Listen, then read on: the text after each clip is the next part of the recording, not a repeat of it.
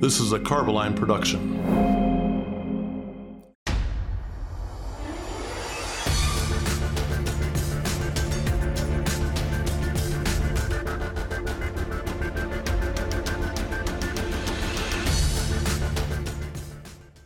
This week on the Red Bucket, we are joined by Tanner Brooks of Peak Industrial Coatings and Linings.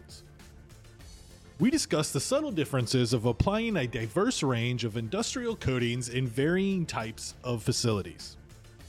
Join us as we cover the challenges associated with coating technologies and service environments. All of that and more coming up next on the Red Bucket. Welcome to another edition of the Red Bucket. Here we are in sunny Louisville. I said it wrong. That's how you know I'm not from Louisville. Louisville? Yeah. They make you got a slur. Put a mouthful of meatballs and you try to say it? So anyway, we said we were going to bring this thing on the road. We were going to come out and meet people in the industry. And here we are. We got on the road, drove on over. So we drove over this morning. So if we're a little road weary, maybe you'll pick up on that, but probably not. We bring energy to this thing, Paul. That's right. If we can keep your mouth off the microphone over there. You don't want me to rub my beard on there some more? No, I don't. All right. So today we have an interesting perspective coming on the show. We have a contractor coming on, but as you guys see, as we talk to Tanner, you will hear just this wealth of knowledge that comes from him, and his expertise really isn't pigeonholed into one area of our industry. He really has a wide breadth of knowledge, and so that's one of the reasons why we wanted to bring him on the show. Absolutely. The discussions that we've had leading up to this have really opened up the eyes of what it is, a real world, somebody out doing the work, using our products, using specifications that are written, how that applies to what people are using. So it's a great thing to be able to bring it to the audience like this. Well, let's stop beating around. Let's welcome him in. We have Tanner Brooks with Peak Industrial Coatings. Hey, Tanner, welcome to the show. Thanks, guys. Thanks for having me.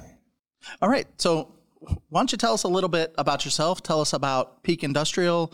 Where'd you come from? How long have you been around? What kind of stuff you work in? Just kind of, top level view so we can get the audience gets to know you a little bit. Sure. Tanner Brooks, Peak Industrial Coatings. We serve the Louisville, Kentucky area. We do high performance coatings for industrial customers. I'm the fourth generation. We've been around. My great grandfather started the business when he came home from World War II. And my grandfather and him incorporated it in 1962. So back at that time, from what I understand, there was about 14 different paint companies headquartered in the city of Louisville, is the story I understand it. And I wish I could remember exactly which one, but my grandfather tells a story of one of the owners of one of those paint companies having a newfangled paint called epoxy. And he said, I want you to come in and paint the Bernheim distillery. And at that time, my grandfather and my great-grandfather painted houses primarily. And so his dad looked at him and said, what have you done? You sunk the business. They went in, they started using epoxy throughout the distillery, and that job lasted for, from what I understand, well over a year. They went industrial and never went back. So we used to be the Kimmel Painting Company. And in about 1996, my dad bought it from his father-in-law, my grandfather, and changed the name to Peak Industrial Coatings. That's awesome. So you guys have been around for a while doing this. We have been, yeah. And you've got a really great market segment here. You've got a lot of diverse industry, a lot of different applications and exposures that you come into. So being an industrial painter in this kind of an atmosphere really lends to a lot of different exposures and experiences that you can bring and grow on. Sure. Yeah, that's exactly right. So within our area, our goal is to serve the local owners and those industrial clients by being able to do anything and everything coatings related in a facility. So we do walkways to handrails to secondary containments to tank linings, high heat coatings, all the surface prep required there within, and roof coatings. So fireproof coatings, anything from A to Z, we try to take care of it for our customers. Well, I think that's really interesting too, because, a lot of the times within our industry, when people hear industrial coatings, they automatically go to oil and gas. Yeah. Right. And there's not just an oil field on every corner in Louisville. So you have to be diversified in order to, keep the crews going, not travel, I'm assuming, but I'm assuming you guys do travel. So tell us a little bit about what you guys had to do to diversify and what markets you guys play in. I know food and beverage is a big one, but go ahead and tell us. Yeah, food and beverage is big around here. A lot of distilleries, but there's also a lot of chemical plants in the area. There's a lot of power plants in the area. So those are home to us. Manufacturing, there's steel plants up and down the river. So, every day I get to tell people it's like the Discovery showed how it's made. I get to go into these different facilities and see from A to Z. We've got, I'm a certified coal miner, worked on surface coal mines, and then got to see the coal brought down the river to take it off of the power plants, get to see the steel plants next door where they draw all the energy from, and the drywall plants pulling the gypsum from them. And then you get to go into a food plant the next day and see biscuits or pancakes or, anything like that. So you didn't get to wear the same clothes for both days, did you? No, I try not to. I try not to. In fact, my wife asked me not to wear the same clothes inside the house either most days. Yeah. Right. So you have that basket right outside the back door. That's right. Honey, before you come inside. That's right. Well, and that's interesting because I feel that way too. One of the things that I get excited about is, I used to work in tech service for Paul, and I would get sent to job sites a little bit more frequently. And I was always more excited when it was something cool being made. I got to go see some wind blades being made up in Iowa, and you really have no idea how long those things are until you're standing there looking at this 100-foot long blade for a windmill to create power. So I always found that thing to be interesting. So you just said that, one day you're in a coal mine, the next day you're in a food and beverage plant. Can't be the same. Got to be a different approach. Not only from how you handle the job from the beginning, talking with the specifier, whether that's the owner or the engineer on site, to even how you execute the job has got to be different. Can we talk a little bit about some of the differences between these markets? They're all plants, but what do you notice that's different there? Yeah. So, before I would even say the differences, what are the similarities? And the big similarities are that we've got to know safety. And my guys, that's really what we've become an expert in. We've got to know safety in every single facility we walk into because those things are always the same. And you got to know surface prep because that's pretty much always the same. And then we've got to be professionals at reading data sheets because every day the coding's going to change what we're working on. And so we've got to be ready to be able to jump to different things. But with a wide variety of atmospheres, you're talking about different humidity ranges. You're talking about cure times that you got to watch out for. You're talking about needing to know whether or not customers can handle VOCs in certain areas. You're talking about, can they just handle the dust that comes with sandblasting or certain types of surface preparation, or knowing that when I go into a certain facility, VOCs or not, they don't want to hear this. They don't want to smell anything about paint. So you need to know what your customers are looking for, but trying to understand from their perspective what their goal is that they need to be accomplished at the end of it. Why are they asking for coatings in the first place is really the key, because we're just there to solve a problem. And that problem can change from one place to another, but primarily it's slowing down corrosion on steel and concrete. And that's a really good point of, you're there to solve a problem and you need to understand the need, because people are really surprised when they'll call into tech service or something and ask, why are you painting it? What is your goal? Well, my goal is to paint it. No. But what are you trying to accomplish with this? Is this something you just want it to look pretty for a little while, or is there a corrosion problem going on in this area that really needs to be addressed? And it may take more than just a coat of paint to fix that. And the depth at which that needs to be done, you really have to have a good understanding of what the expectations are, and the customers have to have an understanding of what's entailed to get to their expectations. So that whole, I would add to the other list of things that you guys do, education is, you have to educate your customers, which is from our side as a manufacturer, we talk with you and try to give the tools that you need. You're the one going to the customers and saying, yep, here's what we're going to need to do to solve this problem. Sure. Yeah, that's exactly right. I mean, for a lot of guys within our industry, you think about, water tower painters. I mean, you don't have to explain what you're getting into with every water tower because they're pretty much the same. For a lot of our customers, when we tell them, when they say we need a tank relined, it might be the first time they've ever seen that process in their facility. And for a lot of them, it might be the last time until they retire that they ever see a tank line. So what's the expectation around dust? What's the expectation around turnaround time and return to service? And, what's that process look like from A to Z? And we've got to be able to really explain it and explain the value behind it too. That's right. Yeah, there's a lot there.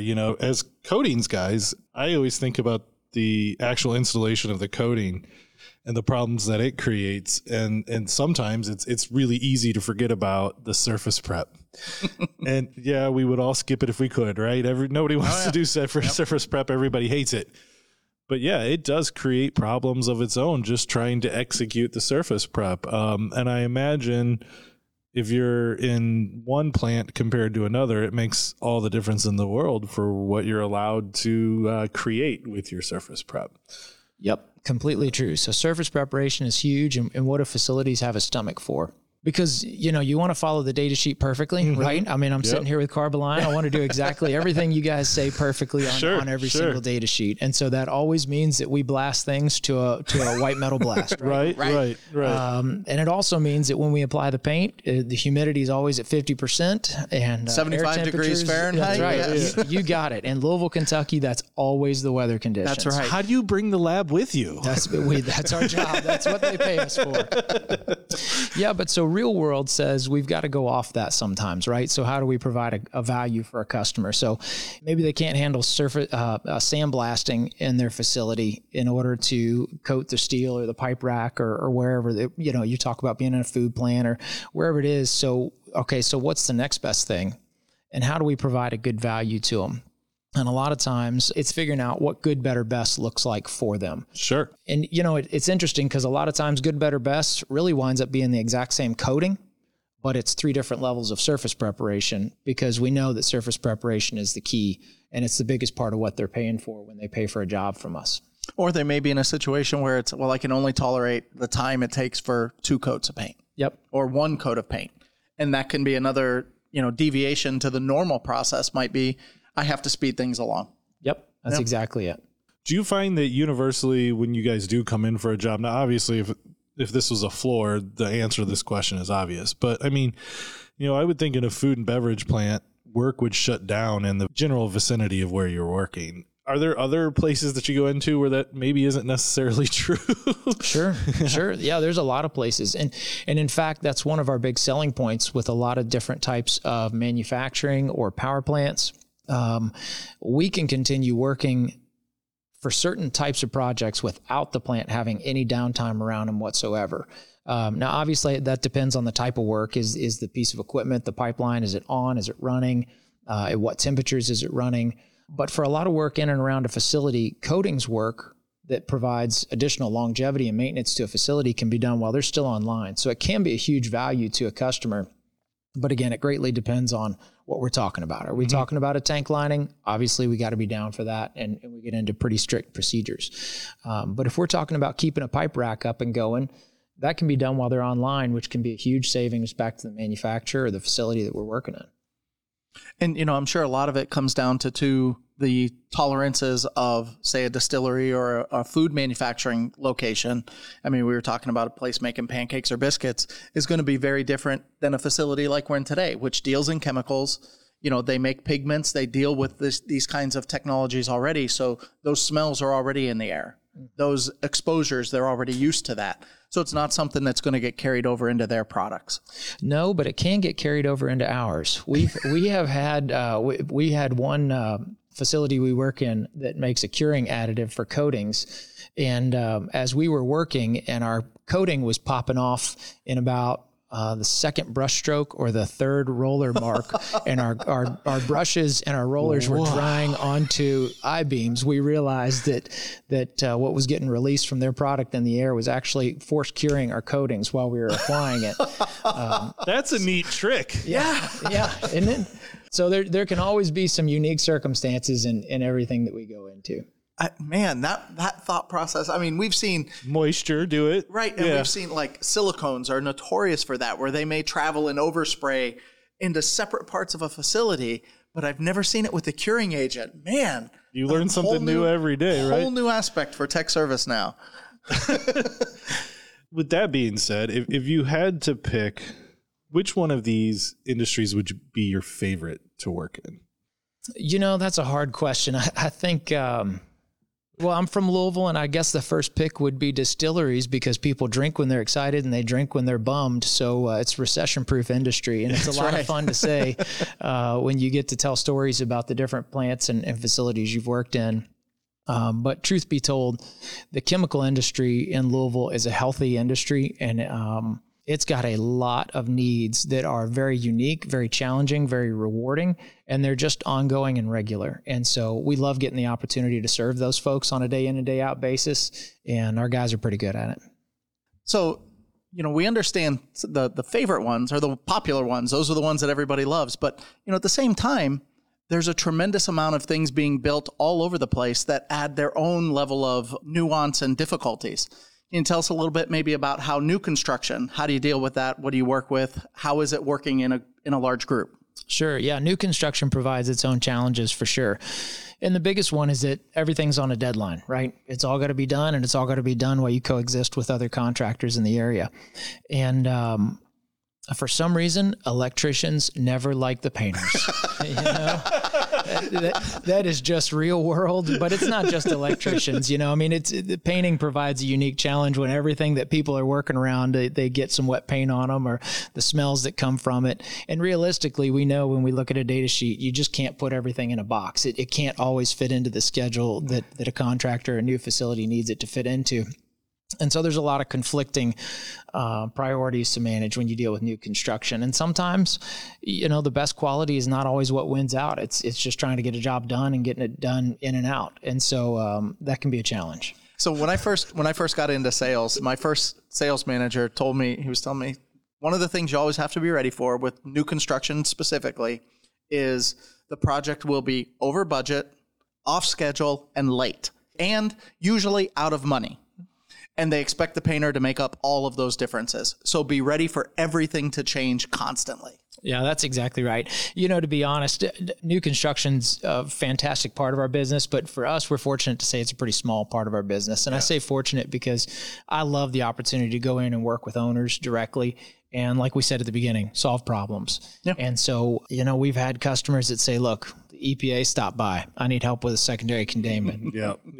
And I don't want to follow the EPA, but I sure do want to be able to help out folks with a secondary containment. That's what we do. I'm happy to be able to help out. Tell me about your chemicals you use, because we've got some great teams behind us when I call you guys and our sales rep to say, here's what we can use to meet your needs. Let's explain what secondary containment is. Yeah, sure. So if you're holding a chemical inside of a tank, that's the primary containment, the tank itself or the vessel. And so if it spills, the EPA mandates that the liquid therein has to be held in a secondary containment for up to 72 hours until a facility can come clean it up. So typically what that looks like is a concrete dike around a tank or multiple tanks in a tank farm. And then obviously the chemicals are going to potentially attack the concrete, so that needs to be sealed up with a coating in order to prevent any escapage into the environment. Yeah, that's exactly right. And it doesn't necessarily have to be the same type of coating that's lining the tank, because now we're hoping that we're only dealing with splash and spill or, intermittent contact. So we can get away with a slightly lesser degree of coating or something that might be more simple to apply.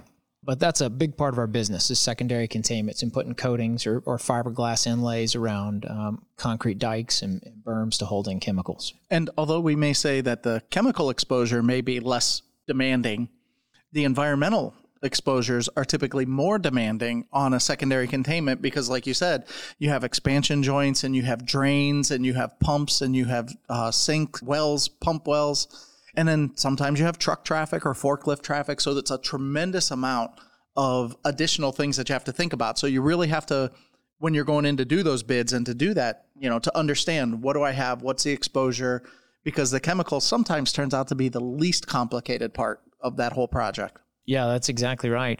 Or trenches and the trenches flowing to and from areas. Those trenches can wind up being primary containment sometimes, even though they're designed to be secondary containment. So really understanding and knowing what exactly it is that a facility needs help with is key. And I've got a list of questions. Some of them learned the hard way. I bet. that I've got to make sure I ask, such as what's the temperature of this? I thought everything just came out at ambient temperature when I started, but nope, that is not the case. So there's a list of questions we've got to ask to narrow down exactly what kind of exposure something's going to see. Abrasion is just as important as temperature or chemical or any of those things. Yeah. So got to go through it all. So that's secondary containment, and there's a lot that goes into that, and it's kind of a different application than even a tank lining. You guys do tank linings too. We're going more into spraying and different equipment and things like that. You want to talk a little bit about some of the subtleties of coating a tank? Sure. Yeah. So tanks, we do have to control the environment, where with a secondary containment, a lot of times you're just working with what the weather brings you.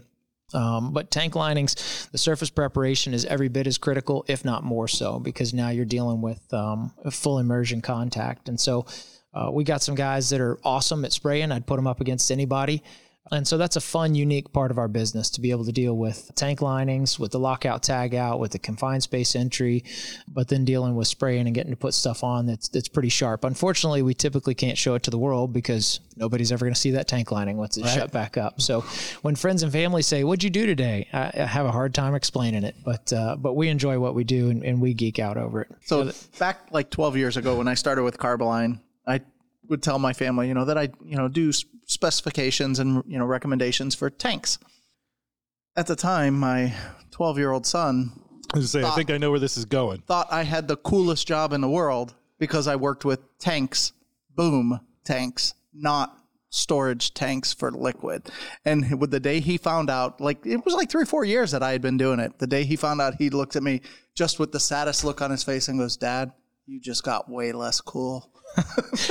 My wife was immediately depressed. She asked me after the first year of coming back to work for the family business, she said, "Do you really know how paint dries?" And I said, "Well, sure, but it's not drying, it's curing, and there's oxidation cures and chemical cures." And she said, "Stop."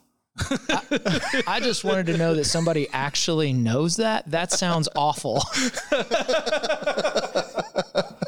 Being a contractor for as long as you've been, you've obviously run into some unique challenges. You brought up one earlier that you discussed, that the curing agent actually was kicking over your paint faster than you were able to put it on. Have you run into any other unique challenges throughout the years? Yeah, sure. I can think of a time when we were requested to do dry ice blasting in a facility due to their cleanliness requirements.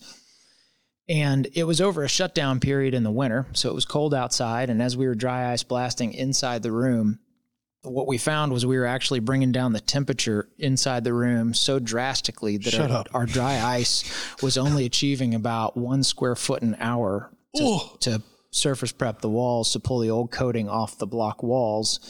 It was increasing the carbon dioxide in the room, where our guys were having a hard time. We had to start ventilating the room. Sure. And then obviously making it too cold to then go on and apply coatings. Facilities come up with all kinds of things that can be fascinating and interesting. And you sometimes you just don't know what you're getting into until you've gotten into it and you start exploring a situation a little bit.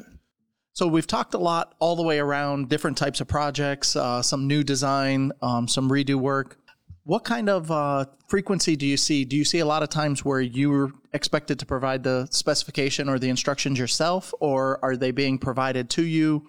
What's the blend that you see most often? If I had to put a number to it, I'd say it's 80% specs that we write. And so that comes together with the full spec of just like we talked about, what kind of surface prep can we do in the plant? What gets them the best value for what they're looking for? So quite honestly, we're going in with the mindset of how do we solve a problem and then working backward most times. That's an excellent method. So for that 20% of the time where you're getting a spec given to you, is there anything that you would want those spec writers to know about the painting process?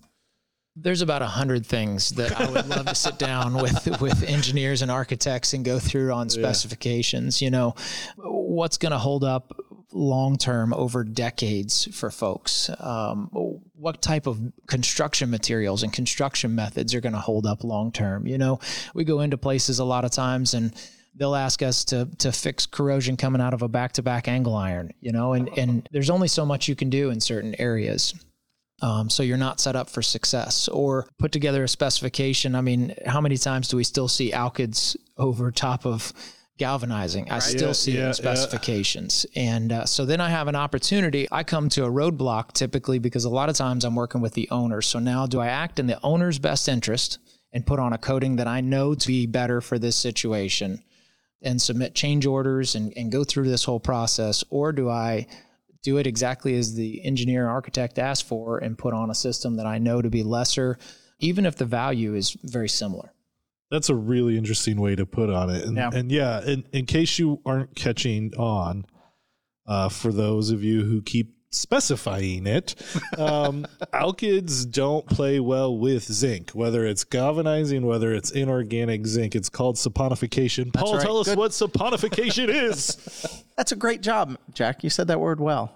Yeah, but I'm asking you to define it. Yeah. See how I cheated there? Yeah, I do. So basically it's a chemical reaction that happens. The alkyds react with the zinc, and it truly is a process that's creating a type of soap. I was going to say, aren't we making soap here? Yeah, we're making soap. No, not efficiently, and you don't want to wash with it. But the outcome is you've created a layer in between your substrate and your coating, and it causes the coating to peel off. So if you've ever driven down a road and you pulled up next to a street sign or a light post or something, and you see the paint coming off in great big flakes, it was probably a galvanized light pole that was painted with an alkyd, because in most people's world, they think alkyd is good industrial paint and they put it on. On that topic, epoxies do fantastic on zincs, both galvanizing and organic and inorganic. So an epoxy would have been great and probably would not have had that same problem. But alkyds, there's a reaction. There's some open locations on the backbone of it that allow it to react. And it's not a good scenario. So you brought up that you like to provide a good, better, and best system when you're working with the owner. You know, you said 80% of the time you're writing the specification. So you're working 80% of the time to generate the specification yourself. What do you do, or what do you tell an owner to educate them as to why it's not just all paint? Sure.